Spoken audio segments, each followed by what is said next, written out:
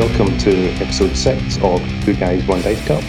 And the episode today is entitled Tournament Do's and Don'ts. So, as always, my name is Al Goldeneye Unicomb, and alongside me I have... Phil from Arash's Cairns. Yay! Welcome to episode 6. Episode 6. This is going to be all 6. So, we discussed in the last episode that we were going to do a little bit of a standalone episode, and this is it. We're going to be talking about tournaments, what you should do, what you shouldn't do, and this will help fill the bridge until we wait for season 2020 to fully arrive so that we can get back into our rookie coaches section and everything else that goes along with it. Yeah, there's still no date attached to Blood Bowl 2020 release other than holidays. I mean, that could be any time, October, sort of neck of the woods onwards, to be honest. So, this is a good opportunity for us to chat about stuff like tournaments, which are a good thing to go to.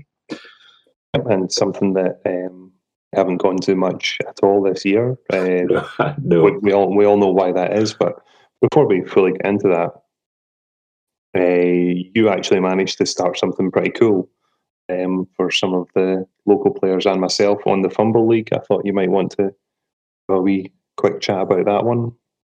Yeah, so I obviously can't take the credit for coming up with this in its isolation. I think there's probably numerous leagues like this floating around on Fumble, but it was actually inspired by the sort of the Alba League, which is run by Gavin and Scott up in Scotland on Fumble. Scott is running a team exclusively of zombie linemen in it at the moment, and last time I checked, he was top of the league. So it got me thinking, how about we just do a league of full linemen? I thought that was a really great idea. Yeah, and it seems to be going all right, actually. There's 7 of us in the league at the moment. There's a decent spread of teams. Not that many Edge teams. I think yours is the only one that you probably say is an actual Edge team, isn't it? Yeah, well, I was a little bit late coming to the party, but I picked the High Elves. Mm-hmm. They met the criteria.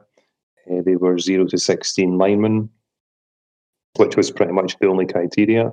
I'd never played them before anywhere on any sort of format. So I thought, why not? Go for it. I mean, we're only ever going to have linemen, so... Yeah, I think what was nice about the concept is you kind of create your own stars. There's all these players that are going to be getting the odd stat up here and there and doubles and stuff, and I think that's kind of nice because it'll all be fairly internalized meta amongst the teams. So it's cool. I mean, it's already started to go that way. I got a plus move on one of my Amazon line women last game. Have you played 2 games or 1? I've played 2 games. So I played Ross Anderson. Is his name actually Ross Anderson on? Yeah, it's Ross Anderson 1984. Oh, I hate that so much. Yeah, it should just be changed to Hipster Potter. And it should be just Hipster Potter, but he's got a slan team. Mm-hmm. So his guys have come with Leap as a basic skill. But if anybody had to watch that game, it was tragic. We all our positioning was wrong. It just turned into a big mishmash in the middle. I had 2 sets of double skulls for my sins. I failed 2 up passes with High Elf team. I know it's still only lineman, but give us a break. That was one of them was with reroll. So it ended 0-0, and the only star player points that came were on my turn 16 when I finally managed to injure one of his players. But as luck would have it, that lineman got the MVP, so he got a skill. I gave him block. Yeah. Which was just, So into the next game was against Space Gandalf. Yes, Kyle. Good Kyle. Kyle, and an actual good nav name. And he's running. Is he running? He's got Beastman. He's got Chaos Chosen, with all Beastmen. Chaos Chosen. So all Beastmen, all with horns. I had one guy with block, and I just went to town on him. It was unbelievable. He had some pretty unlucky dice rolls.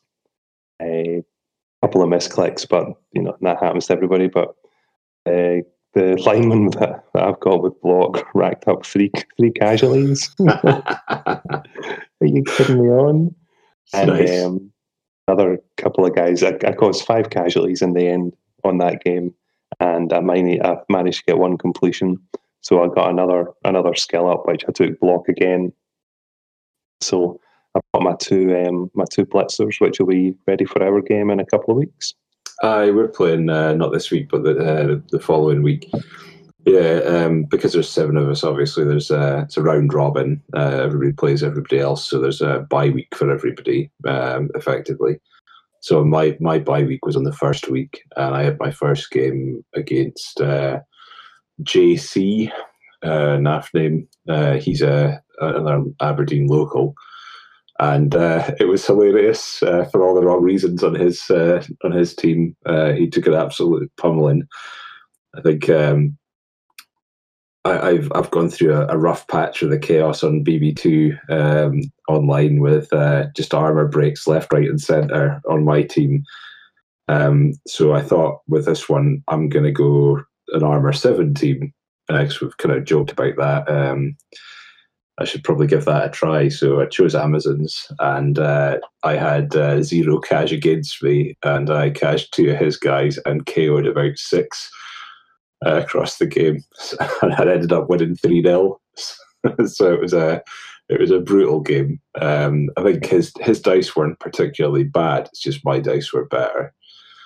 I should have said for the 2 results I had, it was the first game was a 0-0 draw, which is probably unfair. And the second game against the Beasts, it was just a 1-0 win for myself. Yeah. But still, it was a pretty physical game.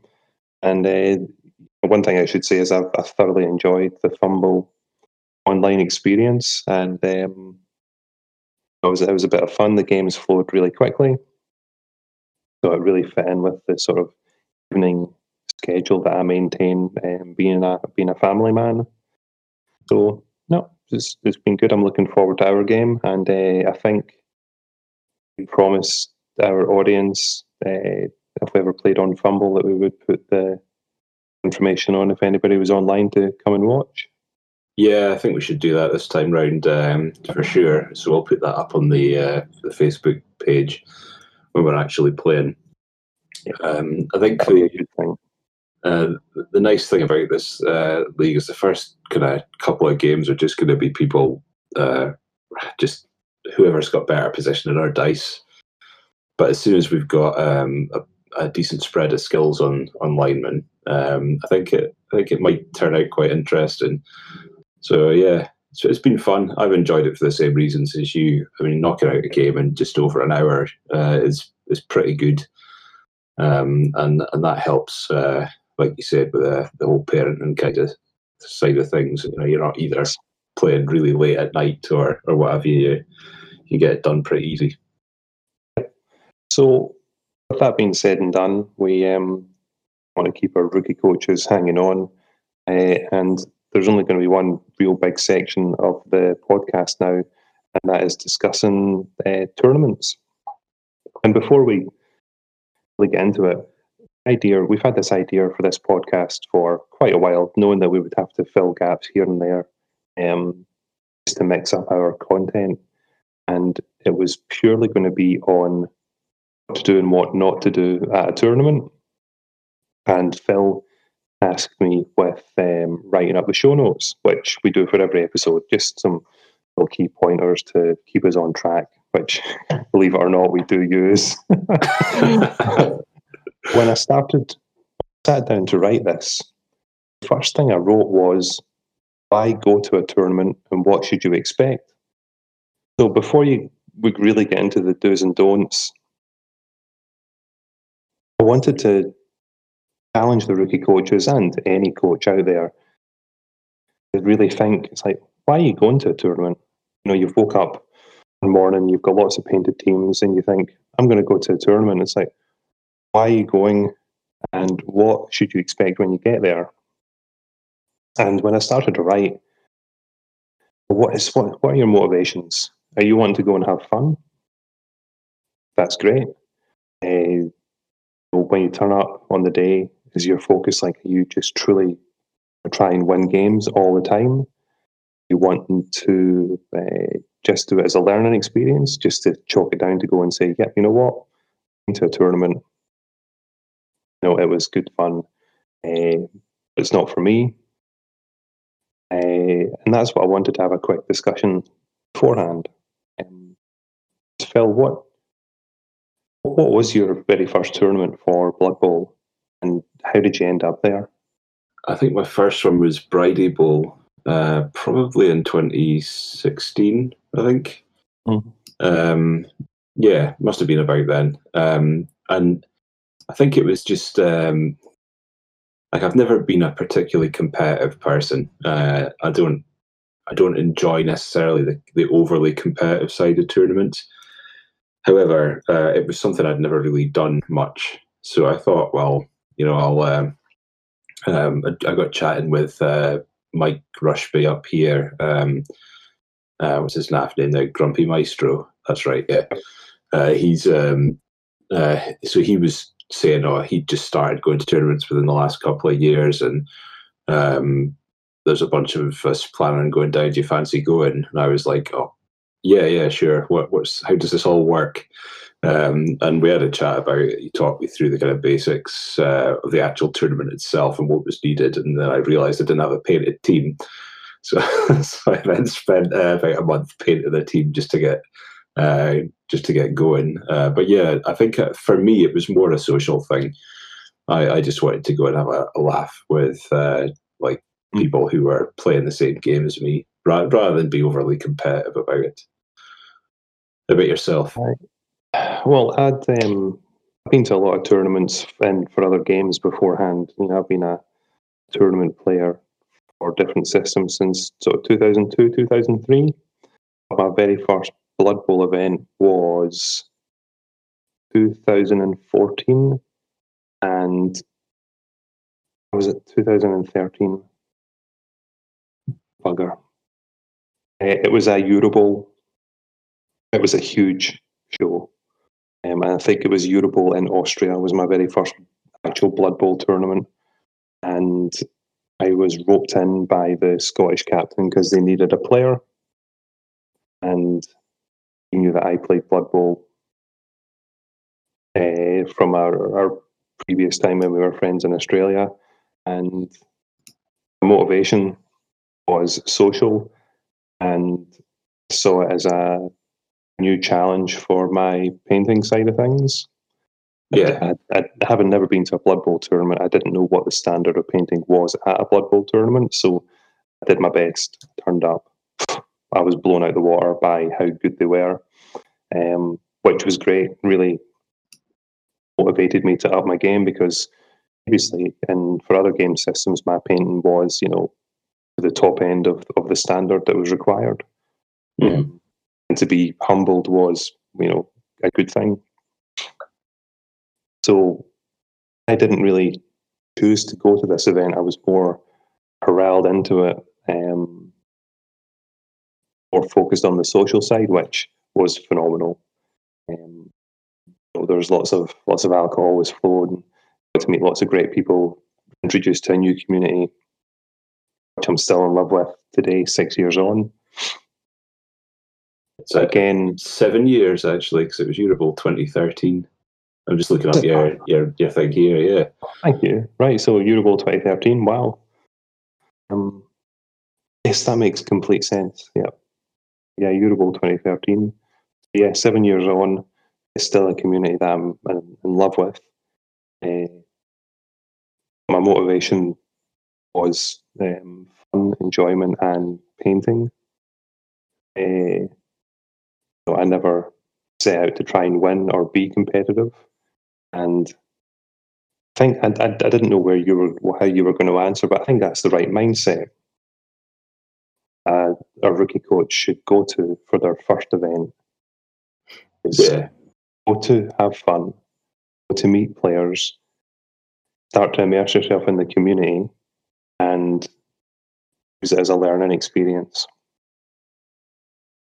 Yeah, I think your first tournament's always going to be a case of testing the water. I mean, if you're a really, really good player, you may well do all right. But I think if you're going into expecting to smash everybody else out the park in your first one, you're probably going to be in for a bit of a kind of rough ride, because the standard's usually pretty good at most tournaments. If there isn't one or two players who are like national coach representatives, it's a surprise. It's there's some good guys in there at most tournaments. So yeah, I think realistically, you probably want to go and dip your toe in the water and see what the social side of it's about. I think it's worth explaining to people what the what the NAF is, because that was the thing that confused me right back at the start. Like, everybody was chatting about the NAF, and I remember obviously the NAF from the lore of Blood Bowl, and I'm sitting there thinking, what the fuck are folk talking about here? This is a book thing, but then, like, obviously Mike explained it, and you pay your yearly subscription to the NAF, and they act as like a repository for all tournament results, basically, and a ranking system. But they also, outside of that, they also put a lot of effort back into the tournament community with support on sort of bigger tournaments like your Eurobowls and your World Cups and stuff like that. So they're a massive part of the world, the global Blood Bowl scene. So if you think of anything else that you could explain for that one, Al? Not hugely, in that yes, they act as a network for advertising and marketing events globally, and they provide a benchmark for players to compare themselves against other players globally, see how they actually are. It's worthwhile investing the money. £5 per year, I believe, is it? Yeah, I think it's a £5 in the UK if you're attending a tournament. I don't know. It's a little bit more than that if you're paying it. Yeah, but by PayPal or whatever. But yeah, coaches can figure it out, and it provides you a vehicle, which you can find events, find players.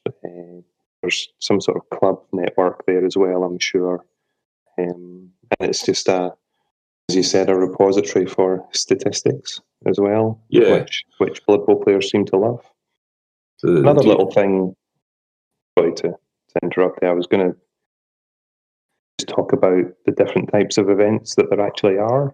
Yes, both you and I mentioned our first events, and they are at polar opposites of the scale. And I just thought, if you talk a little bit about yours, I'll talk a little bit about mine, and that should cover for the area quite well. Yeah, so Bridie Bowl is it's quite a well-established tournament. I don't know how many years it's been running for, but it's definitely been on the go for a good time.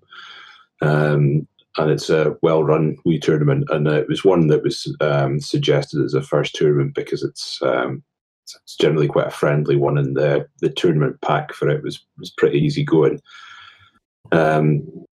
It's a Scottish tournament, so you don't tend to get as many people travelling from outside Scotland, but it makes up part of the Scottish Championship, which is part of a wider thing for tournaments within Scotland.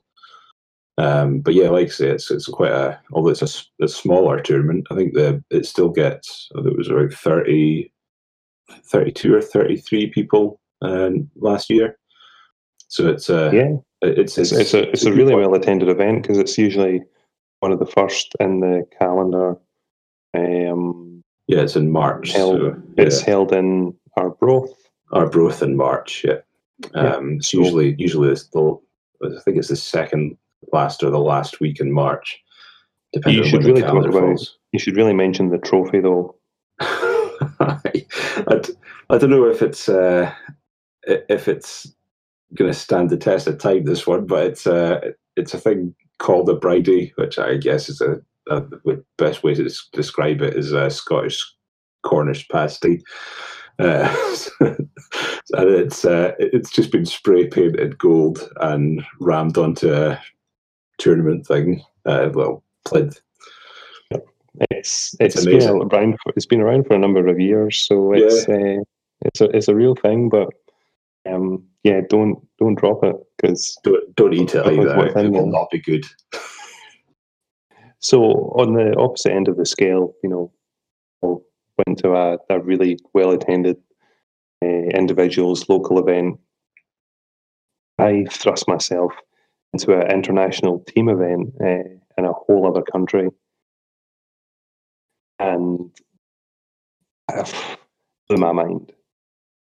I think that year there was maybe 26 international teams of 8, and I don't remember the European being that big a year. I think that was something that was still maybe in its infancy at that time. Mm-hmm. I remember that the venue was like a disused office tower. It was just tables as far as the eye could see. Meeting players from different countries, different cultural backgrounds, but all spoke the universal language of block, dodge, foul, go for it, pass, injury. Just the basic words of Blood Bowl were all you needed to communicate with the player in front of you, and to be able to interpret their dice. It was amazing to communicate on that level with people, and I guess the spectacle of it, because they had this area where they collated all the results, mm-hmm. and it fed out onto a big screen, and it was like live football, soccer scores that you would find on like Sky Sports, watching them all tick over, and having the league table, different countries, seeing the nations move up and down as their results went in. It was a real spectacle, and I'd never seen. I'd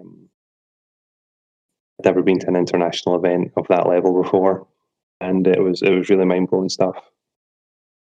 I was thoroughly impressed.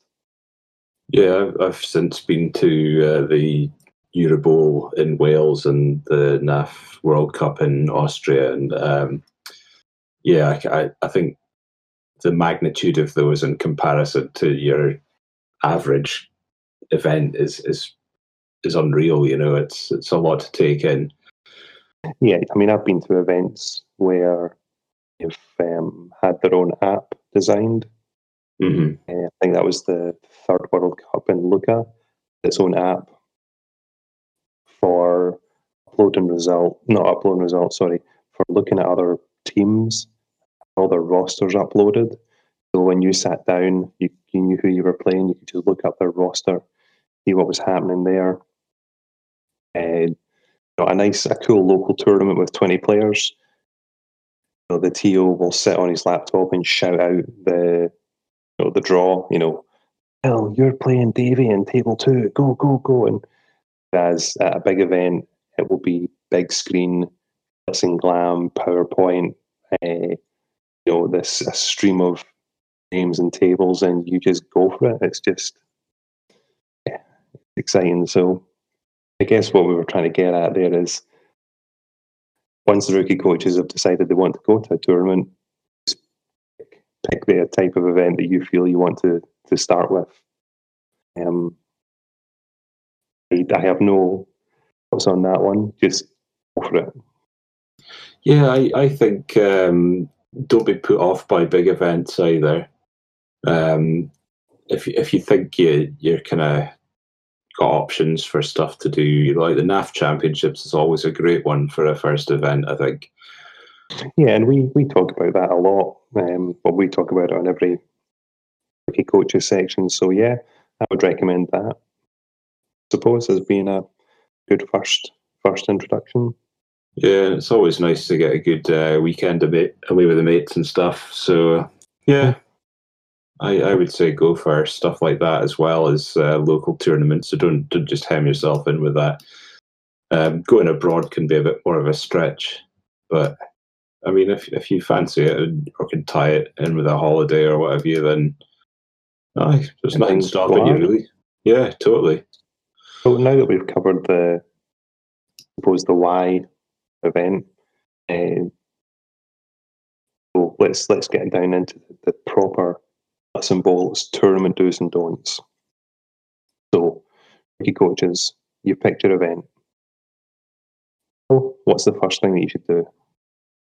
I can't stress this as a TO any more than this. Read the rules pack. Read it once. Read it twice. If you've got any questions, ask the TO before the tournament. Yes.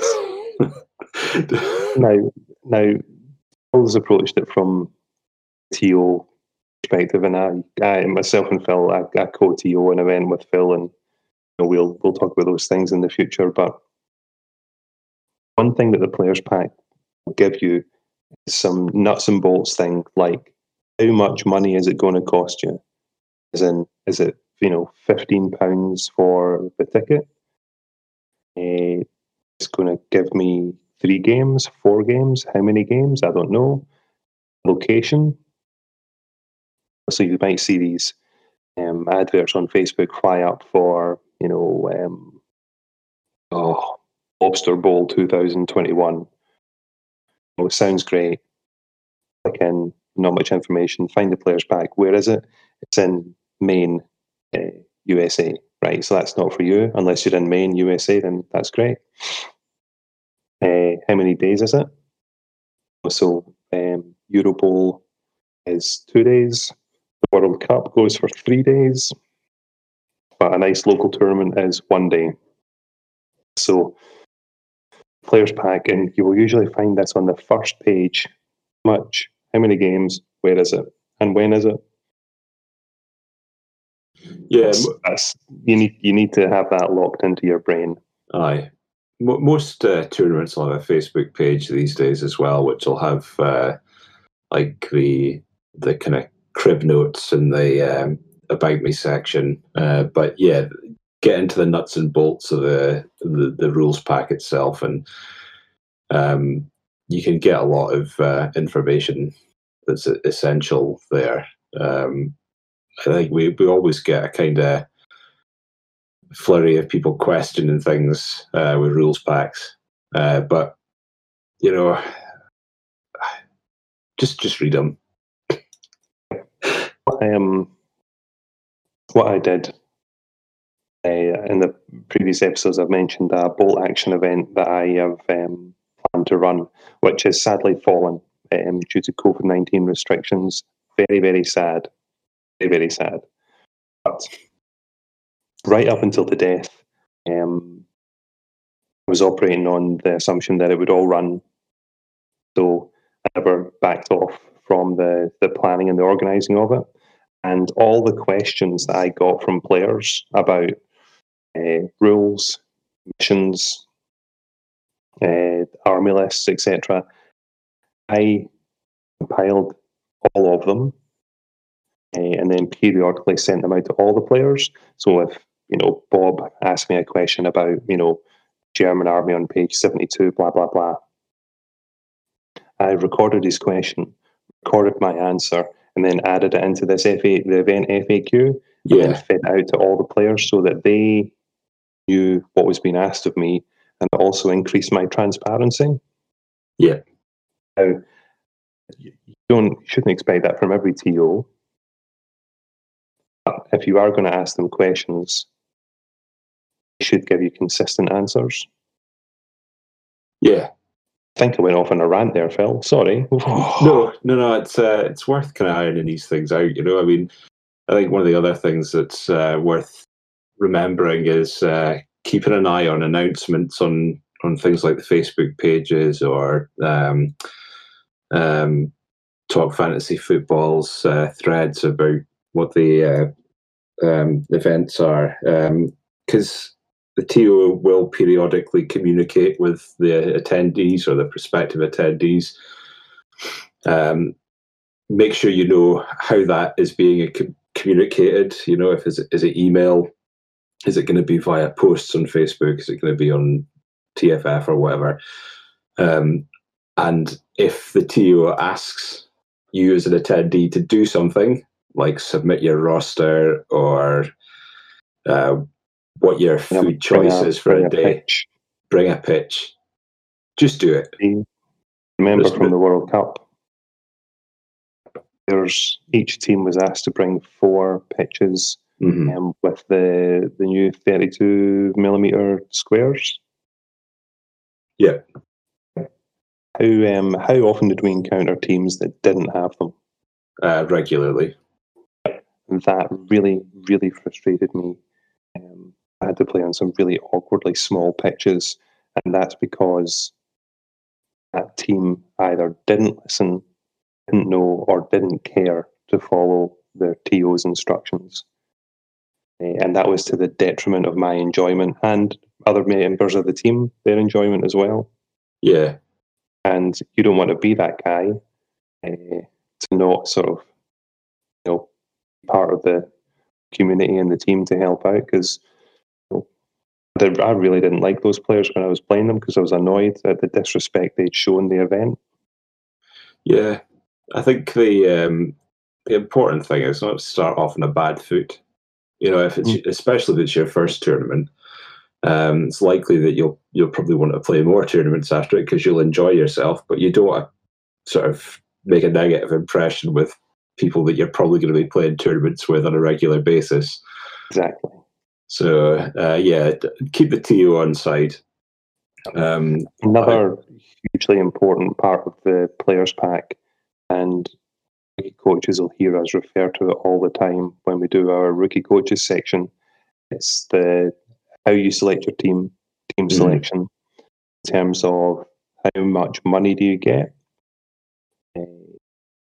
what teams are available. There are some events that don't have all the teams playable. Some of them disregard Bretonians and Khorne, so you got to keep an eye out for those. And the skills, are they running a tier system, and where do you want to place in that?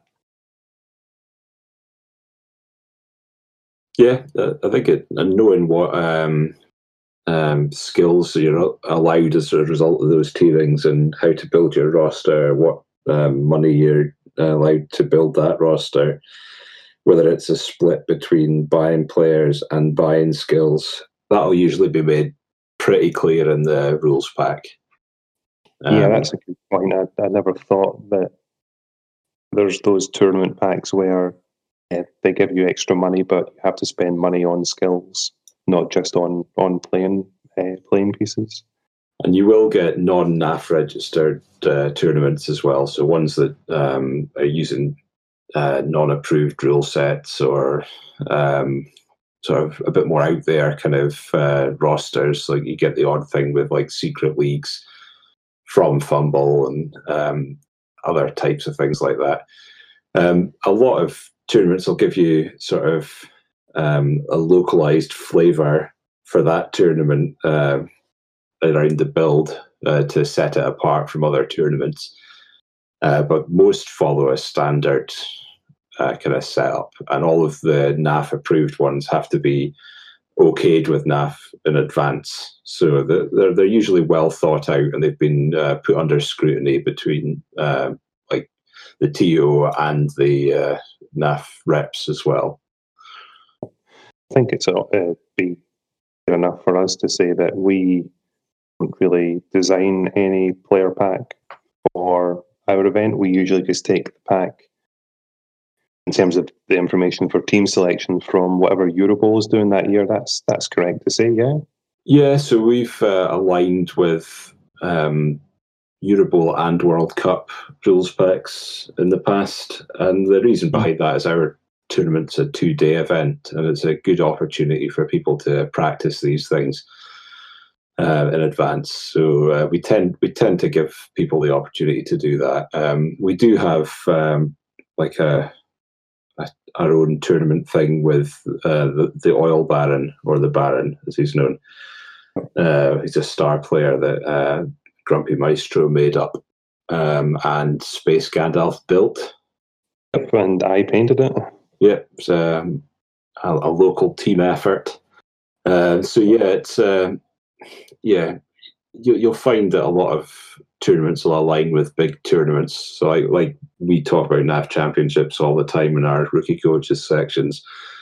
A lot of tournaments in their first year especially will align with NAF champs because it's an easy, recognizable rule set.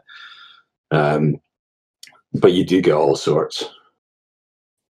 Yeah, I have to say for myself, I am usually put off an event if the players pack is too weird and out there.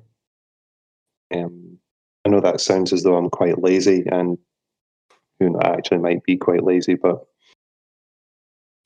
player, unless it's a big international one, I'll probably stay away from local events that are got a quirky players pack. Yeah, I don't mind. Never attracted me. Yeah, I don't mind the odd bit. I like a bit of individuality to a tournament, but not in a ridiculous hamstringing loads of teams just for the sake of it kind of way. Basic tiering and an obvious way of building skills is a good way to go, as far as I'm concerned. And they're always the easier ones to kind of make it accessible to new players as well. Yes. But I mean, that's not to say that these different rule sets aren't good, I know there's some out there that are good and well attended. Yeah, true. But that rolls back to rookie coaches when they're picking their event. Yeah. Is it they're looking to do? These quirky events attract players that are really out to have fun, because the players pack's so out there that you can't really, decide, oh yeah, I'm going to this event to win, so I'll listen to Two Guys One Dice Cup Dark Elf episode. That'll help me get ready, because I'm going to take Dark Elves. They're tier 1, GoldenEye and From Our Ashes say they're 9 or 10 out of 10 for winning. Yeah, they're my team. If you've got a quirky rules pack, what episode you should listen to for us. it'll depend. Aye. But there should always be the option, as we've discussed previously, to take a stunty team, which will always be good fun. And if you're deciding to go to an event for fun, goblins, halflings, ogres, snotlings, I suppose now are the rage. Well, they'll bring you some entertainment. Yeah, I think you have to definitely go into the mindset of I'm going to have a laugh. I don't really care whether I'm going to win. I might win 1 out of my 3 games that day at best. But there's usually a stunty cup to play for at most tournaments. So, yeah, you could even lose all 3 games, and if there was no stunty team other than yourselves, you're probably still going to walk out with the stunty cup. And that's not unheard of.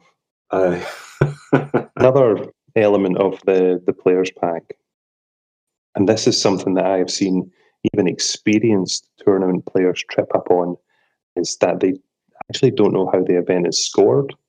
Yeah. If you don't care, if you just want to turn up, have some fun, roll some dice, meet some friends, that's what you'll do. You'll turn up, play your games. Did you win? Great. Did you lose? Well, doesn't matter. if you're actually focused on placing well in the top 10, the top 5, or even winning the event, you actually have to work out how it's scored. Yeah. Now, the rookie coaches will be thinking, what do you mean, GoldenEye? If it's 3-1, I've won a game 3-1, isn't that good enough? Well, no, and I think Phil will enjoy explaining why that's not good enough. Because, well, if you've been absolutely smashed on casualties, and that's the tiebreaker, or the first tiebreaker, then you're going to lose. And that does happen. So, Yeah. it's worthwhile. Even if, I know you said, even if you're only going to play for fun and stuff like that, you're maybe not so worried about it. But we've all been in that situation where we've turned up at a tournament and won our first 2 games, and then thought, "Oh shit, I might actually win this." So at that point, knowing what the tiebreakers are is essential. So yeah, you've got to keep your eye on that. If you want to, you get some weird tiebreakers, like where people put in extras for fouling and surfing and stuff, or whether all casualties are included, including failed dodges, that sort of stuff. So you've got to understand what the main point of that rule set is. And then there's sometimes an allocation of bonus points. Yes. And, okay, you'll get whatever your allotted points for winning a game. Bonus points can be awarded if you get a certain number of touchdowns and a certain number of casualties within a game. Yeah. Usually is it 3 touchdowns and 3 casualties? Yeah, there's a max cap on it, yeah. So there are bonus points given out, and they're usually for touchdowns and casualties, and is it 3 touchdowns and 3 casualties can cause in a game? Yeah, usually. And that's like there's a cap put on that, isn't it?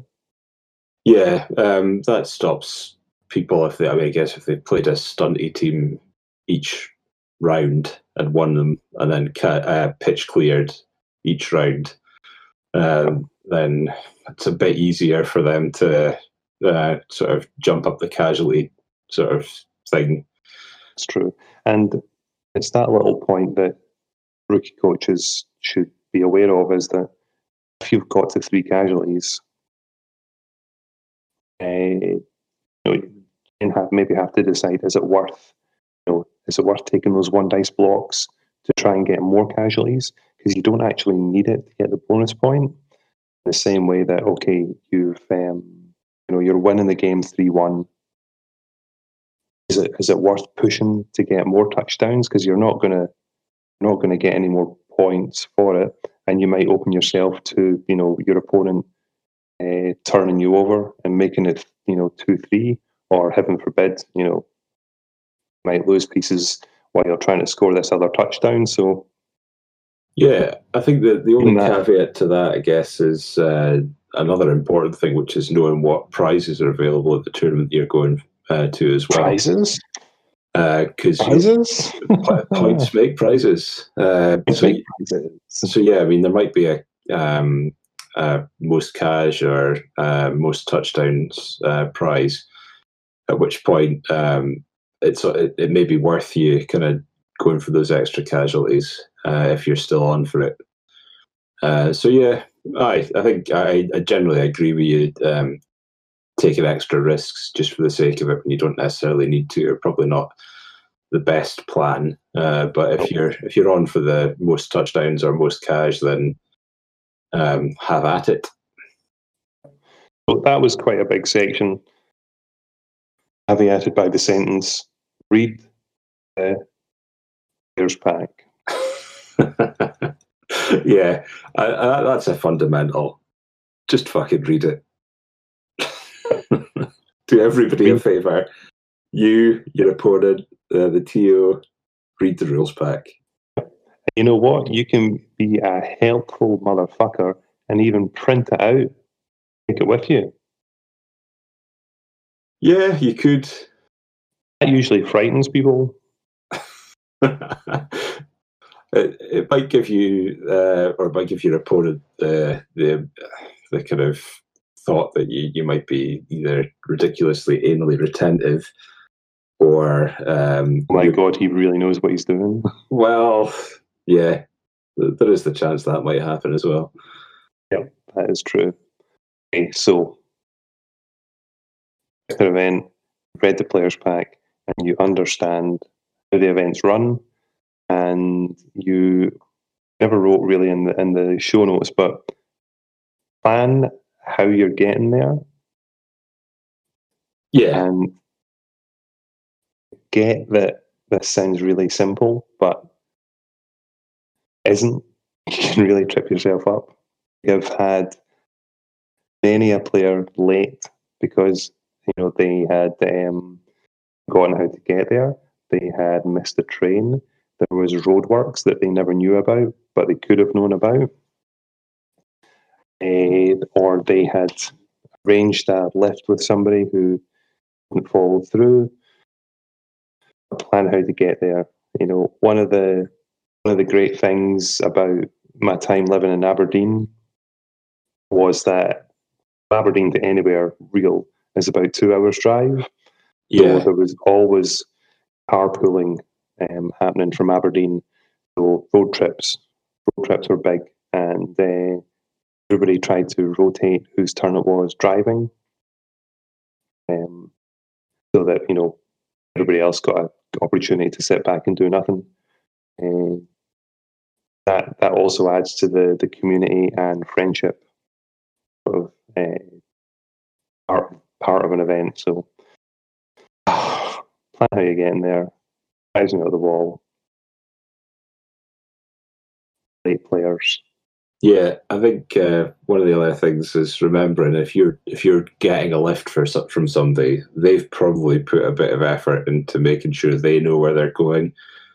So you should put a bit of effort into making sure that you're awake at the time that they've said you want to be picked up by, and that you're where you say you're going to be, because they're going out their way generally to pick you up.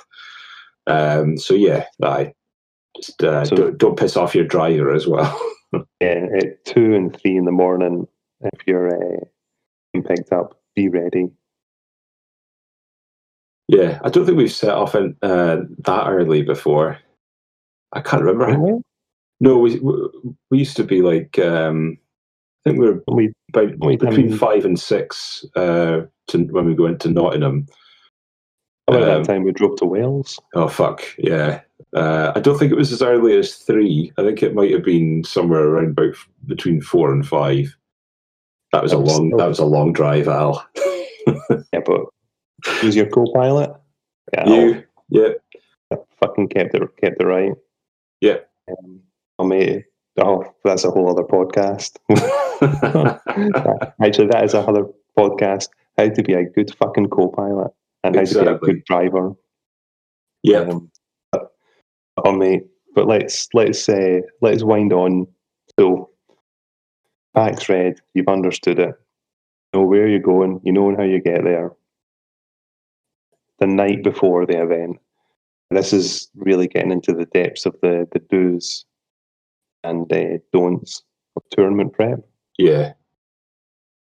And the night before, never wrote it in the show notes, but I will say it right now. Try and get a good night's sleep. Yeah, absolutely. I myself, not so much for Blood Bowl tournaments, but for other wargaming events, I usually find myself painting models the night before. There's always something I'll leave to the last minute. If at all possible, a good night's sleep, mate. Just don't go out on the sauce. Don't go boozing. I know you're all desperately thinking, nah, fuck it, beer. But night before an event, if you're traveling there, night's sleep. Yeah. I mean, if you're driving a bunch of other people, then that should go without saying, to be honest, making sure everybody gets there intact. But yeah, I mean, even if you're just going to play yourself, you're not going to enjoy 3 mentally taxing games of Blood Bowl if you're hungover, for the most part. Exactly. So, night before, you're also going to pack your bag. So, assuming that it's just a one-day local event that you're going to, a little checklist. You got your figure case? Yes. Your models in it? Now, I'm going to crack it at some people here, but open the fucking figure case that you have picked up. Yeah. Look to ensure that the actual models that you want to play with are in there. Don't just assume they are. Look at them, run your little fingers on them, count the numbers, touch their little horns or something. Are the models you want to use in that figure case? Because we all know a story about somebody that's fucked that up. Yep. Want to say anything about that, Phil? No, I've never left models. we all know people have. So you've got your models. That's perfect. The bag. Next thing you're looking for is your roster. So most tournaments will ask you to have printed your roster out beforehand so that you can present it to the TO during the check-in process, and even a couple of copies so that you can give to your opponent. As a rookie coach, you should remember that there's other coaches out there that might not have played your team before. Yeah, absolutely. So you've got to give them the opportunity to read through the roster and even sit with the roster in front of them during the game so that they know what your team's doing. You've got to be prepared for that. What else is there, Phil? So yeah, I'd suggest looking out some dice. I mean, most folk will take their own dice. It is a general rule of thumb that if somebody asks to share dice, then you should let them. But yeah, take your own dice. Don't take fucking tons of them either, because nobody likes that cunt. Like when they rock up with like 40 dice in a bag and slap that all over the table, and then use a different set of dice every fucking roll that they play. Don't. Okay, Phil, we will not do that. No, I mean, there's nothing wrong with having a couple of sets of dice, just because like you get superstitious about these things. If you're rolling crap with a set, it's always nice to just get a fresh set out. But in this aspect, Phil, from when I pack my bag, I will have 2 sets of block dice. Yeah. And I will have about 6 sets of 2d6. But I don't use them all at the same time. It's for exactly what you said. It's the rotation of luck and superstition. Yeah, I think I'm probably the same as you for block dice, and then maybe 2 sets of d6. I used to take more, but then it's just extra things to carry around. You can usually fit a couple of sets in your carry case for your figures. So I like the 6 sets of 2d6, and then a couple of d8s, d12, d20, just for random stuff that you might need. I think I've usually even got a d10 as well. Yeah. Oh, and a d4. God knows why. I definitely suggest. You've mentioned rosters already. Taking a set of rules with you. You should know roughly what the rules of the game are, but there will be occasions where it's people's understanding of wording and rule books, especially around GW's inconsistencies, will require somebody to read something. So yeah, it's worth having a set of rules. And always go to the TO with that, though, if you can't resolve it between you. Yeah. And that is that's you planning ahead for maybe that inexperienced player, who doesn't understand how shadowing works. Yeah. It's a bit of an odd skill that you don't encounter that often. And if it's your first tournament, you will be that inexperienced player as well. And most coaches out there will not be going out of their way to trip you up because you are a new player, but there are the odd one out there that will use that as a leverage piece and look to set up some monkey shines on that one. Yeah, even if it's just the first time they do something tricky just to get that one-upmanship on you, then they'll educate you on what they've just done. Players we're talking about there are so few and far between. Absolutely. They do exist out there, so just be aware. Yeah. We love our community. Within every community, there's a tiny minority that aren't actually that nice, that player to encounter. So it was not something we're going to dwell on.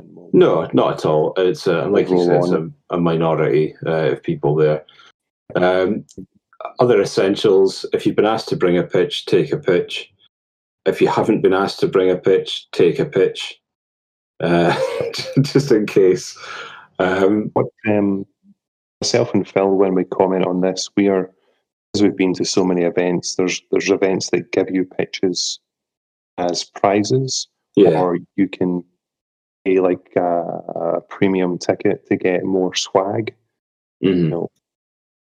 We've always got pitches. Plus, we are members of local leagues, and league commissioners organise the printing of pitches. So I think I've got about 9 pitches. Around the house. I must have about that as well. So we're coming from a position of we can just grab a roll-up pitch or a jigsaw pitch or a fold-up pitch quite easily and take it with us. If you're a new coach or one of our rookie coaches, don't stress about it. No, I think it's worth kind of understanding what's in the rules pack, obviously. But if you don't have a pitch, then maybe make that clear to the TO, and they'll sort something out, I'm sure. Like, most folk are happy, and most people will turn up with a pitch, so you're generally not stuck for stuff. But it's always good to have one. If it's not within your means at that time, don't worry. Yeah, the community will help you out. Absolutely. With the expectation in the years to come that you'll do exactly the same. That new coach that walks through the door. It goes out saying as well. Yeah. Don't be a smelly cunt. I was going to lead into that nicely. It's like, right, so we've got models, ice, roster, rules, pitch. Okay, take care of yourself personally, you smelly buggers, because what is it about Blood Bowl tournaments? They're the smelliest events on the planet. Full-on nerd stank. Summer tournaments are usually particularly bad because you end up with a room full of anywhere up to 100 people at like the NAF championships. Usually people have been drinking, eating curries or whatever the night before. The room's going to stink. So anything you can do to reduce that stink, just go ahead and do it. And a nice can of deodorant will go wonders. Yeah. I will go one or two steps further. There was a player in Australia who, whenever he turned up to his gaming table, he had a portable fan with him because it was usually quite a hot event in Australia. He turned up with a portable fan, a 50-meter extension cable just in case he couldn't reach a PowerPoint, and a can of deodorant, which he shared with his opponent. Even before they'd shaken hands, he would just say, right, like this, here, share my fan. Okay. So he was just setting the playing field as we're going to conduct this game in a order-free, civilized, cool manner. I've never seen it since, but no, I mean, it just goes without saying, really, doesn't it? Just be aware of the fact that you're going to be interacting with other people. So, any other things? Well, I was going to drop in another silly story about myself, my habits, and you'll be expecting this one. Yeah. Whenever I am at an event, like say it's an in-house event, in a hotel or accommodation, which is usually the NAF Championships, after each round, I'll go back to my hotel room and have a shower.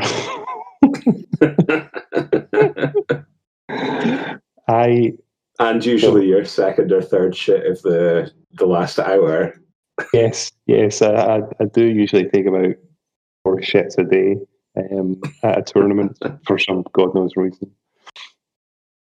But no, after round one, it's usually lunch.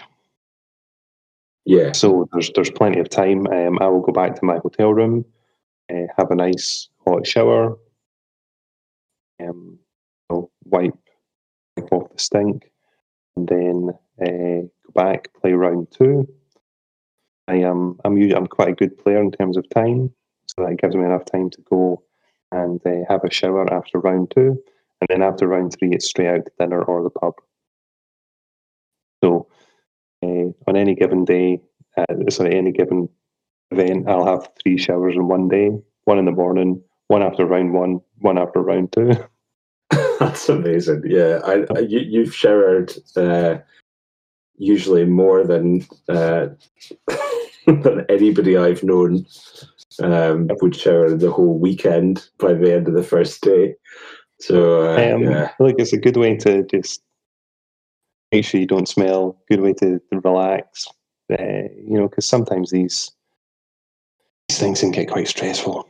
If you definitely invested in it. And if the aircon's not on, stuff like that, you're just you sweat anyway. So yeah, just be aware of that. And then if I'm really working well, I'll change shirt away during the day.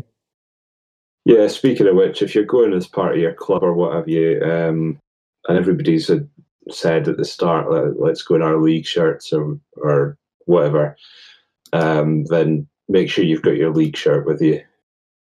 Because if everybody else has gone to the effort and you're the other one who hasn't got one with them, you're going to be the one that looks like a dick. So yeah, I really dislike that. Somebody else stands out, but it looks really cool when you can see a group of guys that have come from a league, and it helps with a talking point, and it helps you identify yourself with other people in the room. The NAF Championships, 200 players. If you're just coming back after having your second shower of the day and you want to catch up with your buddies, you've got to know what colour your shirts are so you can find them. Yeah. No, it's all good. You can really kind of you'll work these things out, and it's unlikely you'll be part of a kind of overly established league in every circumstances. But yeah, there's a lot of leagues out there that have got like set team shirts and stuff, and like you said before as well, team events where you represent your country as well. That's a definite one where you want to make sure you've got your team shirt. So that covers the night before and the morning of. You've gone through your checklist, and hopefully you've arrived safely. And then it's time to go to registration. Yeah, for the event. Do you want to cover off on this bit? Yeah, so like we said before, like part of knowing where you're going and stuff like that is also buckled in with making sure you get there in plenty of time. If the TO says Rego opens at 9 o'clock on the dot, try and get there a bit earlier than that if you can. Don't be hanging around battering the door down if you can help it. But yeah, getting there in good time, not rocking up 2 minutes after the round's been drawn. That sort of thing, just get it done, get in, get your roster out, show it to the TO, make yourself known, and then have a good wander around the room. If you're meeting mates or what have you, identify where they are, obviously, and find out what the table numbering system is. And you'll generally find that most people are pretty sociable at these things. So everybody will know other folk. So you'll get introduced to a load of people, and everybody is usually pretty friendly. Yeah. If you're a smoker as well, you'll see the big group of Blood Bowl players out the front of the venue or behind the venue or whatever the designated smoking area is. I used to smoke quite a lot, and that's where I've met a lot of my sort of Blood Bowl related friends. You tend to find they're out there commiserating at some point, during a game or after a game, and you just have to stand and listen to them because that's your duty, and they are then duty bound to listen to you. So, that's just another place where you can go and meet people if you're a smoker as well. Yeah, definitely, and you'll not struggle for people to chat to. There's everybody's there just to have fun, as well as the competitive sort of side of it. So people are always happy to meet new folk at these things, I think. But as Phil said, arrival, your registration done early. There's no, you're not going to get penalised for being early. But what it means is, though, that you know that you're done. The NAF Championships, and I can't remember a bad experience, because I've always gone down early to get my registration done. I've seen that queue, 60, 70 people long.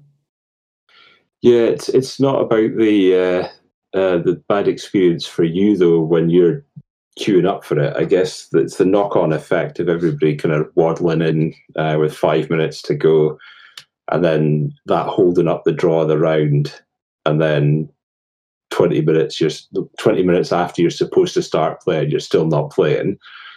So you don't want to be the person that holds up an entire event or requires a redraw by turning up when everybody had kind of written you off. So get it done. Like Al said, just go in and get that done. Get that done first. Don't mill around the room chatting to people. Go and find the TO, get your registration over and done with, and get the fuck out of their way. And let somebody else go and get their registration sorted out. Precisely.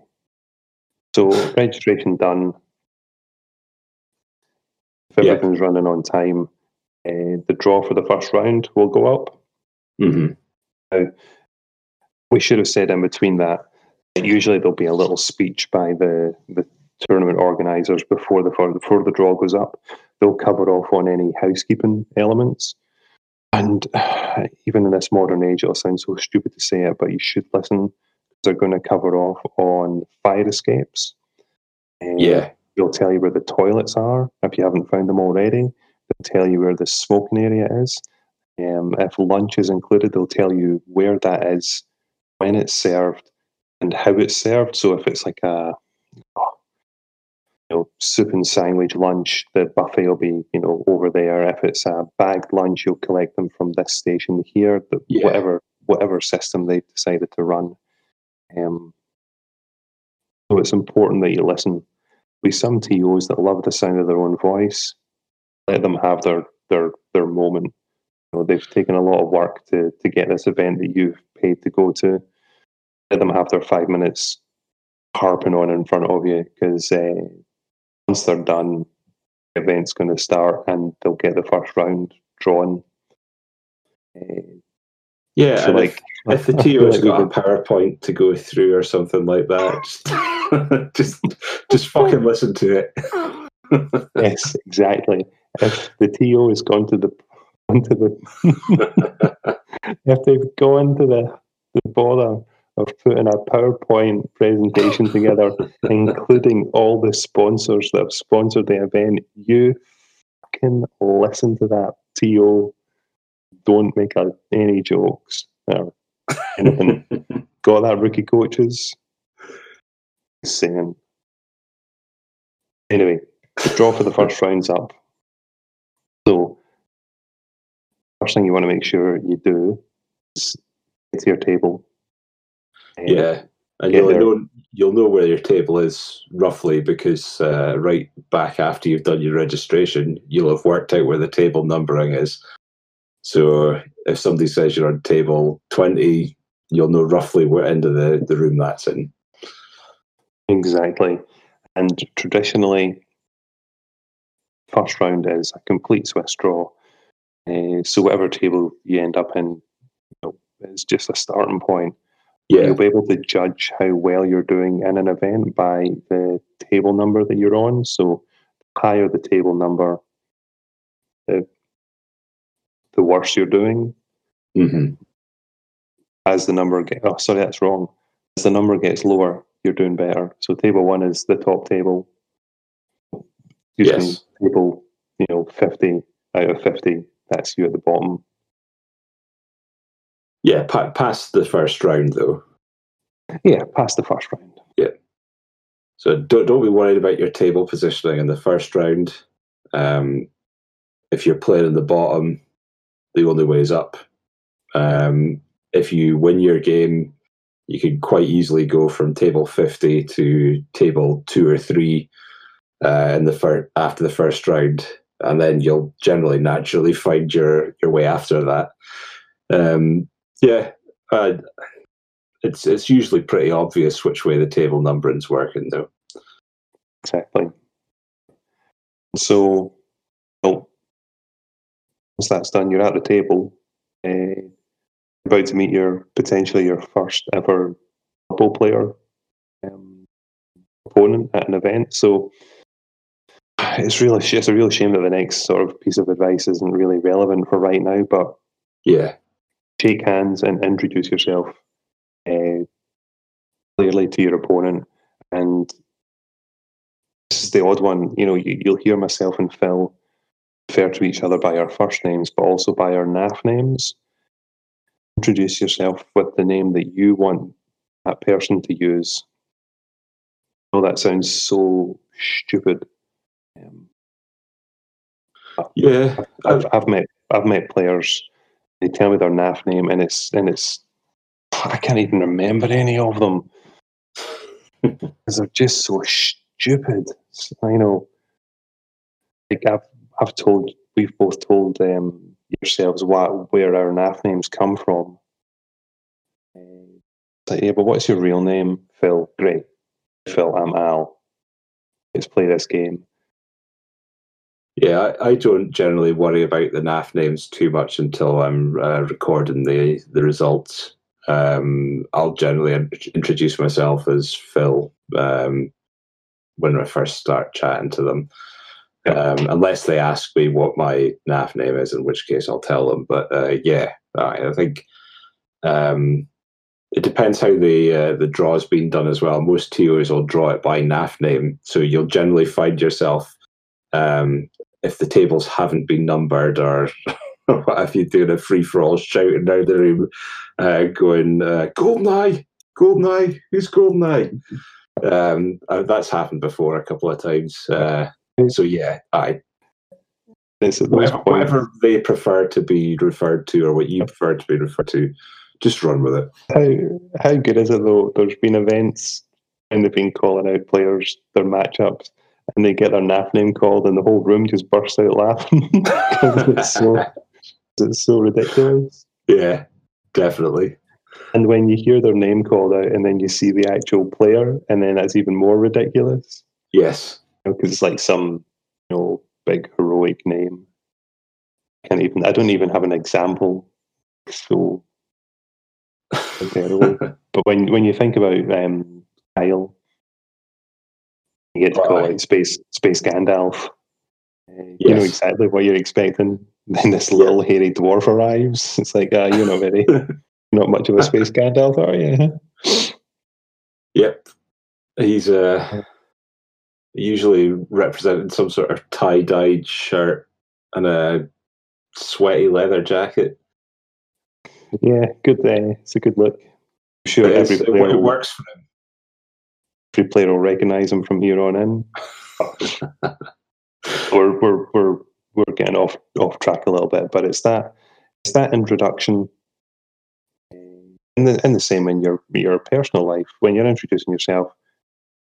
Be nice and clear, be friendly, and introduce yourself with the name that you want them to use. It's the best way to open up a relationship, because, and just reading through our notes, Phil, we never wrote that when you sit down to play this game, you're entering into a bit of a social contract. Yeah. You both made the effort to paint teams, travel there, you paid the money, and you might have been practicing. So when you sit down in front of your opponent, you owe them a good experience in the same way that they owe you the same. So start it off with a good handshake. Yeah. Make a good first impression.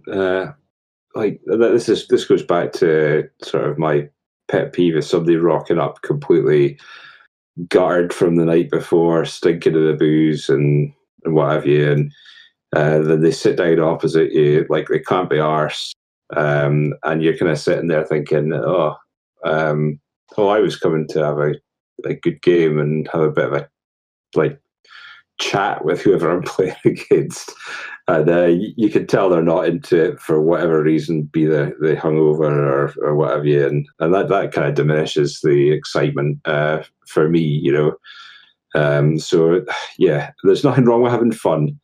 Go out, have a laugh, but know your limits on that. I can remember you're making a first impression. So you don't want your opponent who's spent money and time to go there, and like Al said, painted miniatures, whatever, to feel like you can't be arsed playing them. So that next stage, once that's done, is swap rosters. Yes. And it's day one, round one, and you're swapping rosters. You need to know what you're up against. You see, I'm gonna point something out to the rookie coaches here, and it's something I can remember falling foul of a few times. You've got the nerves, you've got the jitters. If it's excitement or it's that maybe intimidation of the event that you're at, or all of a sudden that the game's essentially started. You're reading your opponent's roster. You're aware that the timer started. Take a breath. Just take a moment, breathe it in, breathe out, and then start to read your opponent's roster. Don't make assumptions. Just read it straight through. Read it twice. A bit like when you're reading the player's pack, but a little quicker. Don't rush. Don't rush into anything. Because once you start rushing, 1 point, you'll rush others. And God, what did I do? I remember my very first game at the at Euro Bowl. I was playing humans, and my opponent was receiving, and I put my ogre on the line of scrimmage, and he got KO'd in the first turn off the line of scrimmage. I think I was playing lizards or something, and it's just because I was rushing. I thought I might play slowly later on, and I lost concentration, and it was just a stupid mistake. So it's just take your time in that first moment. I don't know if you've experienced anything similar, Phil. Yeah, I've done the same. Like I've set up with 10 players when I've had 11. Just one got put into the reserves after being surfed. So I just put him into reserves, and in the haste of getting sorted for the next drive, didn't grab him, just went with what was on the pitch. And then it was only afterwards, and I looked over and I could see him sitting in the reserves box. I noticed. So that wasn't that long ago. So even after a good whack of tournaments, you can still make mistakes if you put time pressure on yourself or if you're not paying attention. So yeah. Yep. I think it's also. I think this kind of goes without saying, but have a look at the miniatures that they are putting on the pitch when they start setting up. Get yours out, set them up, have a look at what they've got, and that's the point where you start asking questions about what's that one. Is that a white, or is it a ghoul, or whatever? If it's not clear, ask questions at that point and find out how they've marked their players. I think you've maybe heard us mentioning loom bands and stuff like that before, and skill markers. Make sure you take some with you that represent the skills that you've got. A packet of loom bands is pennies. So just choose something, stick with a theme through it, and make it clear to your opponent what that is, and expect the same off them as well. That's kind of a basic one. No, that's all really good advice, especially with the miniatures, because there's some. I don't want to get angry at players, but there's some people that when they put their models down, it's like they've just stuck their hand in a box and collected up whatever crap of the day to play with. Really, really winds me up. Yeah, I mean, proxying's fine in leagues, but you want whatever you're at using at a tournament to be instantly recognisable. I've played games of Blood Bowl. I've played games of Blood Bowl with opponent has sat down. He's used like a second edition Warhammer Fantasy rank and file beastman with a halberd as something, and it was on a square base. It wasn't painted. There was something else. I think it was some Lord of the Rings wraith or something. There was something. Just looking at his collection of models and like, why don't you just play with scribbled on bits of paper? Easier. Yeah. Well, that's it. I mean, folk might get a bit bent out of shape about weird teams like these Lego Man teams and stuff like that. But if that team is instantly recognizable as particular positions and it's made clear to you early on in the game, that shouldn't be a massive problem. But if it's just a mishmash of random crap, then that's either being used to gain an advantage over your opponent in a duplicitous way, or it shows that you don't really care, I think, personally. We won't get onto whether models should be painted or not, because I think both of us are of the same page with that. They probably should be. You don't have to be a good painter. Just put three colours of paint on something and put a bit of effort in, and that's it. It's done. That to me is very much part of the social contract. Turning up with painted miniatures, as you said, they don't have to be brilliant, but some effort is welcome. Yeah. Then I think at that point, all for fans, and you get your game going. Yeah, so make clear at the start of the game as well. This is an important one, I think, because it helps kind of iron out any kind of really small things that can hold up games. Make clear on what circumstances you are going to expect somebody to re-roll a dice. So whether it's cocked, so it's sitting at a funny angle, whether you expect both dice to be rolled again, or whether you expect just one to go. Make sure that people are clear on that sort of thing. If you're going to be consistent with stuff, make an understanding between the two of you as to what you both expect with that, and then it solves any arguments later on throughout the game, and you don't have to waste your time getting a TO over to adjudicate. Also, simple things like how you're going to represent whether something's stunned or not. There's a load of fancy models out there that will not just stay on their fronts or backs.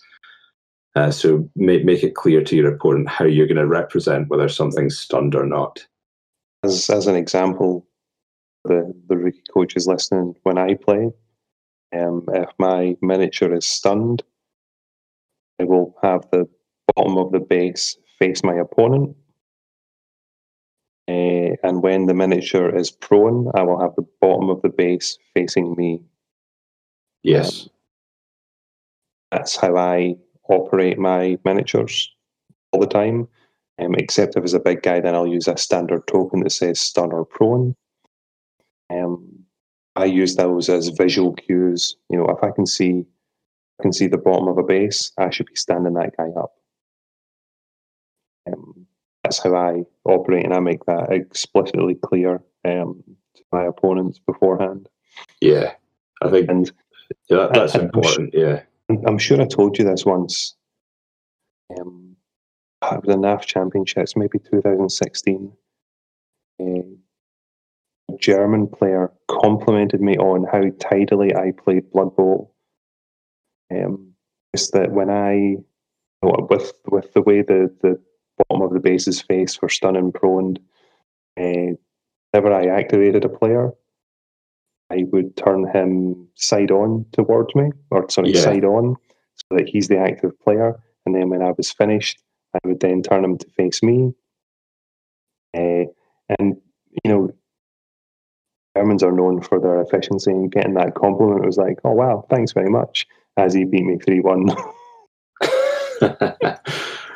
I think, you touched on something that's important there, as well as knowing how your models are set up during your own turn is really important. So keeping track of how you've made a blitz or who you've made a blitz with or whatever, where they started from, just getting that sort of clear in your head, and being clear about what you're using and who you're doing. Keep that dialogue open with your opponent. Because there will be people who don't get what you're doing with that. So what next, Al? I think in my mind that's it. You just proceed through the game, and then I think the next sort of etiquette you have to work out is the recording of the results. Yeah, I think you want to keep, just to go back a tiny bit, I think you want to keep really firm on things like the time. So know how much time you're working with. Yes, of course. Know when you might be asked to go on a chess clock. Having a chess clock app on your phone is a really good thing. Know when your opponent's playing slow and you're playing fast. Just so you can suggest that they might want to go on a chess clock. Don't feel aggrieved if somebody says, "Can we go on a chess clock?" Because they just want to get their game finished as well. It's worth kind of keeping that in mind. Rattling through a break in the middle. Everybody needs a comfort break. Go for a piss, but don't take the piss. Just get in, get out, go and get a quick beer or drink, and then get back to the table and start playing.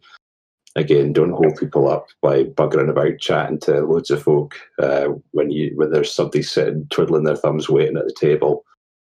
But yeah, like that's it for gameplay itself, and just general stuff like don't be a dick while you're playing. If you're winning, there's nothing great about rubbing your opponent's face in it. If you're losing, don't mope too much because everybody gets beaten. So just be aware of that. Be aware of who's around you at the time as well. If you've got kids playing in the tournaments, which are more and more common as time goes on, especially at things like NAF Champs, don't swear all the time. Just have a look around. If you've got a kid two people down from you, don't be dropping motherfuckers and C-bombs every time you roll a 1. No matter how tempted you are. Yeah, and be aware that everybody who's playing around you is playing a game and they're trying to concentrate as well. I know, and it does piss me off a little bit. You do get folk who are really overly excitable when they're playing, and that's great. That's great that they love the game that much. That's their reaction to it. but at the same time, somebody right next to them is trying to concentrate on their game, and it might be on a knife's edge for them. So you don't want to diminish everybody else's enjoyment of their games just because you are overly excitable about stuff. It's just being aware of it. Yeah, very true. So that includes smashing your dice cup down overly hard. Yeah, yeah, that's a bit more how you control your emotions as well. Yeah. But just like you could, nobody's saying be a robot, but at the same time, just be aware that there's other people around you at the same time. And then I think, like you did say, towards the end of the game, about the making sure you're recording stuff. So what's your feelings on that one? It's just making sure, first of all, it's accurate. Actually, no, that's a lie. Go back. We're supposed to be talking about if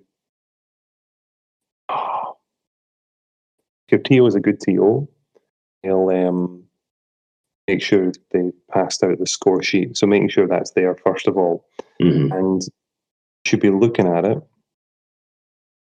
identifying it's like, okay, so you want to record touchdowns, that's fine. Where are the casualties? Your name, your opponent's name, and making sure you get it all in the right area. Yeah. Because if you and I have had players running up to us and goes, "Oh, sorry, I've recorded something wrong. I got my, casualties and touchdowns around the wrong way." Again, that just delays people. Yeah. It delays results. And if you've also got, if it's a bigger tournament and, it's on some sort of app or web-based system, just making sure its accuracy is key. Yeah, definitely. And making sure you submit it pretty much straight away as well.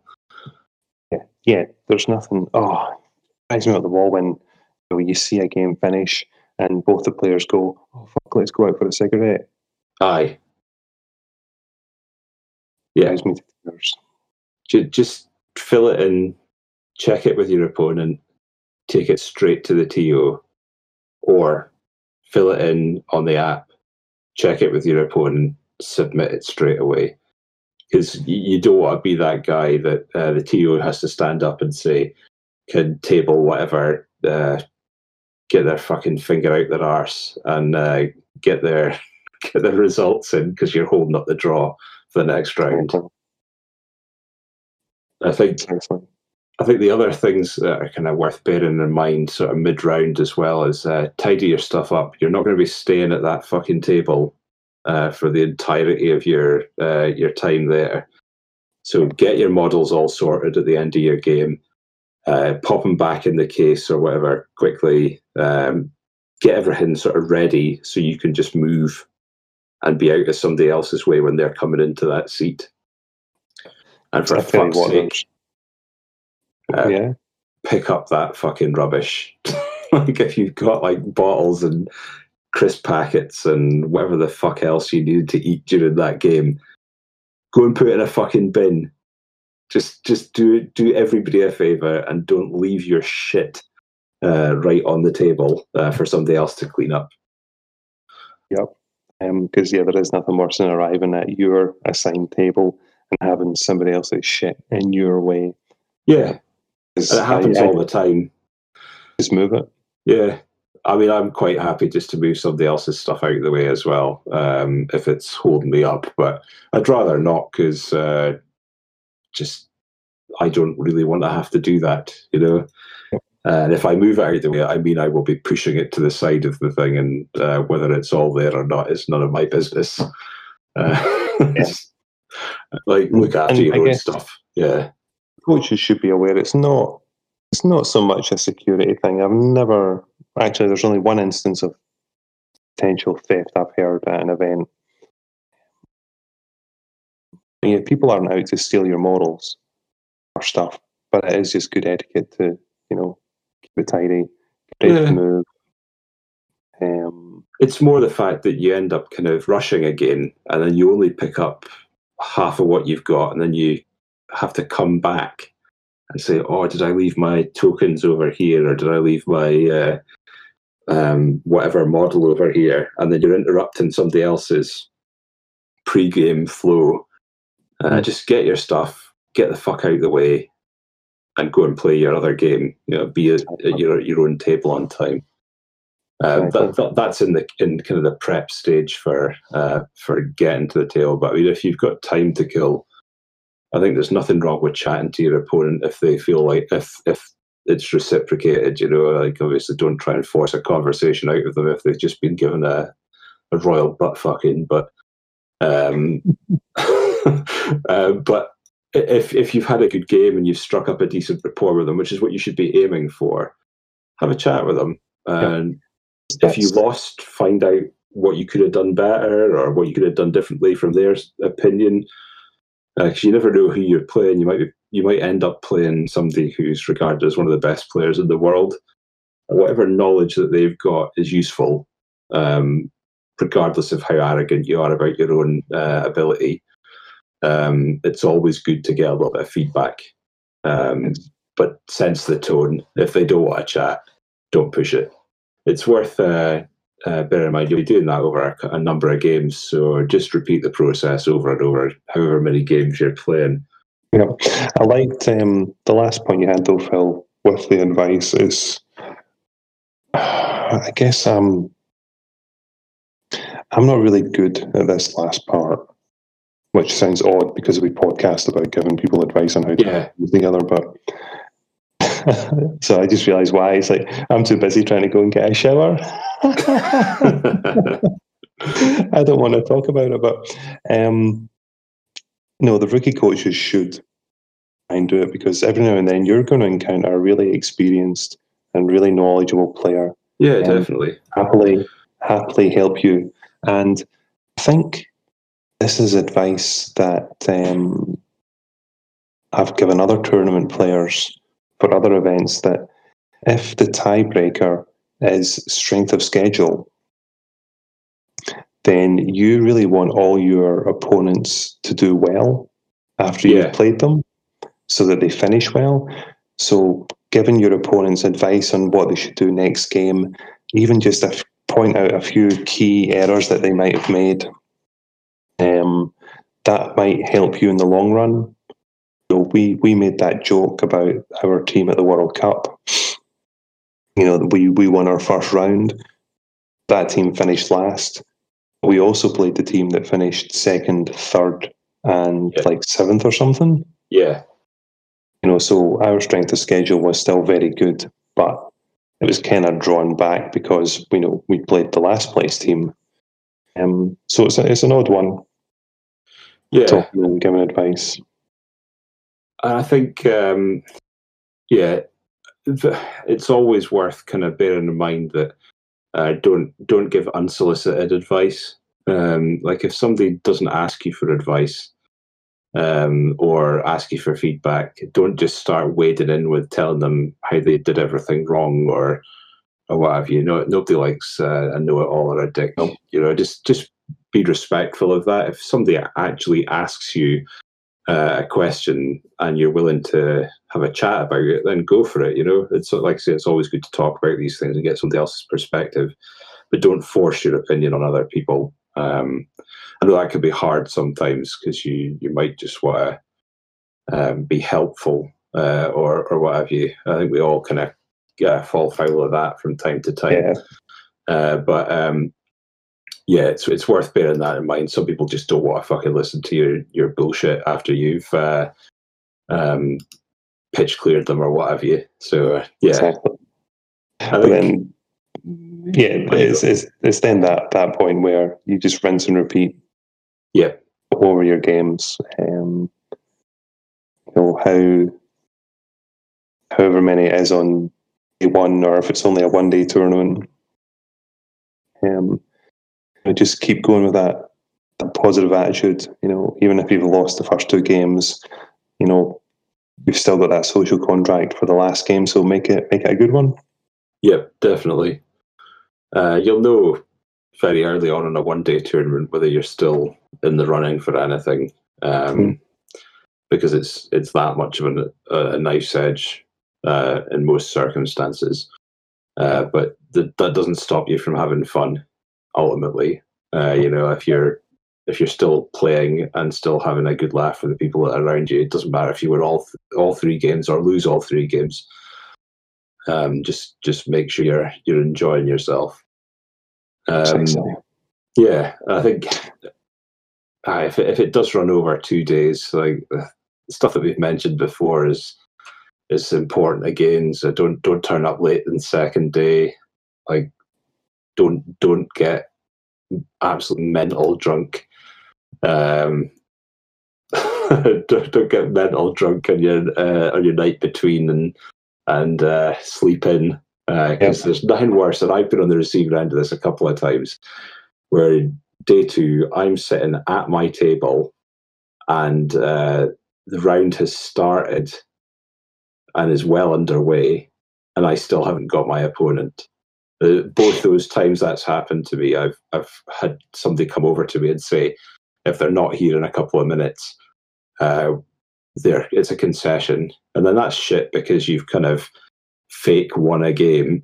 But unfortunately, that's not actually happened, because whoever it is has turned up both times. Yeah.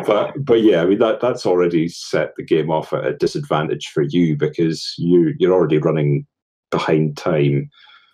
They've got to then turn up and set up all their shit. They're probably hungover, so they're not really thinking straight about getting everything sorted out. That's a kind of shitty position to put people in. Yeah, and that's your responsibility not to be that guy. Yeah, and as do what Phil did in terms of how you treat an opponent that does that. You're firm but fair with them. They're only human, but they should know better. Yeah, but it's not your opponent's fault if you're a lightweight. If you can't hold your drink and are absolutely buckled the day after, then that's not your opponent's fault. They're still there to play and stuff. Yep, exactly. Too good. I've only been that guy once. I've turned up really drunk. I'm sure I've told the story on this podcast. It was a Warhammer 40,000 tournament. I turned up drunk, really drunk, and my opponent looked at me and handed me like a can of Jack Daniels and Coke, because he was also really drunk, and was like, "Fuck yeah, we're both really drunk." Yeah, I guess you'll come across sort of circumstances like that where, as the day wears on, I guess as well, you maybe had a couple of beers yourself, and your opponent's had a couple, and that's fine. First thing in the morning, though, I think it's a little bit disrespectful to your opponent. But yeah, I mean, everybody has fun in different ways. But if you turn up late to a game versus me, I will call you a dick. and then we will also talk about you on this podcast. Absolutely. Those people may or may not know who they are, but I judged you for it. So there we go. So with that all being said and done, when it gets to the end of the day, win, lose or draw, you might as well stay for the prize given and cheer on the winners, commiserate with the losers, and find your place wherever, because this is, it puts a bit of finality to the day. There might be a few announcements of further upcoming events that you might want to get involved in. So if it's possible, you might have travel commitments that force you to get on the road or catch a train or a plane. But I would always recommend staying, because you want to know who won and who got the most touchdowns, and yeah, I mean, applaud them. And that's it. And there's usually things like raffles and stuff like that. A lot of tournaments, and if you've chipped in for tickets for that, you might win something out or something like that. So it's always worth sticking about, even on that level. And I think for the most part, whenever we're going somewhere, Al mentioned earlier on that it takes ages to get most places from Aberdeen in the UK. So we always try and build that into mind when it comes to staying for prize givings and what have you. But there are some circumstances where that just isn't possible. If you know you've got a 7-hour drive ahead of you or what have you, or if you've got to catch a particular flight because there's no other options, then nobody's going to think particularly badly of you for that. But yeah, if you can stay, do it, because it's nice. It's like you say, it's finality for the whole thing. Cool. I think that's pretty much it? That's it. And we've probably missed loads of other things, and I guess if anybody's got any comments or any points they want to put across, by all means, chuck it in our Facebook page and start that discussion. But yeah, it's something you should be enjoying. Everybody should give a tournament a go at least once. I think. Yes, I agree. It won't suit everybody, but most people will enjoy it more than they think they will, I think. Yeah. They'll take something away from it, even if it's a knowledge of this isn't the thing for me. At least you will know for sure. Yeah. What it is. So, I think we've covered a lot of the key elements. So, yes, I think.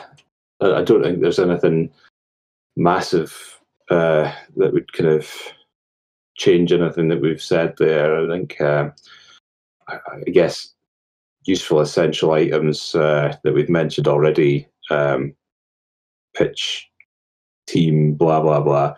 But it's also worth kind of looking at stuff like Dice Cup and a padded slammer, because you also don't want to be that guy who's flinging dice around the table, smashing them off everybody else's nicely painted models. Yeah, I've had that happen to me. So me too. It's easy to pick up those sorts of things online. Like usually somebody in your league will have something similar. You occasionally get them as freebies at tournaments and stuff like that as well. And like I said before, Chess Clock app's really useful. And I would say if you're going for a 2-day or even a single day with a good bit of traveling, a USB power bank for your phone's always good. Usual kind of stuff with that. I know you travel with one of those, Al. I do, yeah. And then boiled water and snacks. Oh, Take yeah. Snacks. Always got plenty of snacks. Car snacks, table snacks.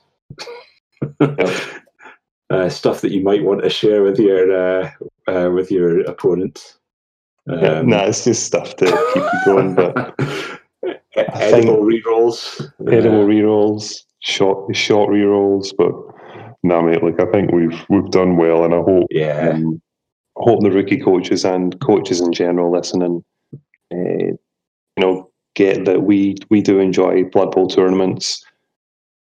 Recommend you try it. Have a listen to you've listened to the cast, so you know ins and outs of it. Give it a go. I know it's not easy to do in 2020, but it will happen again for everybody. It'll definitely be back with a vengeance next year, I think. So yeah, I keep going with looking out for tournaments cropping up near you. Cause obviously, this is an international podcast. Folk listen from all over the place, and restrictions and rules are completely different at the moment. So there will be tournaments going on around you potentially. So keep an eye out for stuff that you can attend. And on you go, Al. I was just going to say the listeners should keep an eye out on our Facebook page, and we'll let you know when myself and Phil are going to be doing our Fumble game. So anybody that's around can log in and watch on. Yeah, I think the other thing that we might be worth adding in this as well is because obviously we're doing a lot of a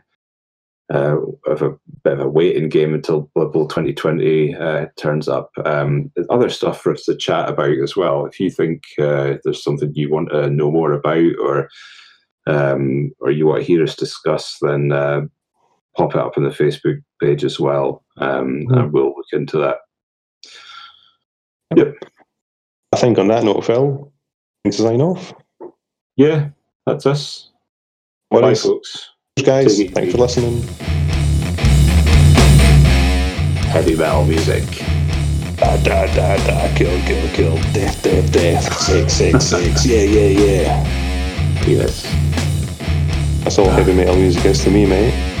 Totally. That's Blah, blah, blah, blah, kill, kill, kill, da da da da da, death, death, death, da da da da da, sex, sex, sex, da da da da da, blah, blah, blah, blah, blah. Triple guitar solo.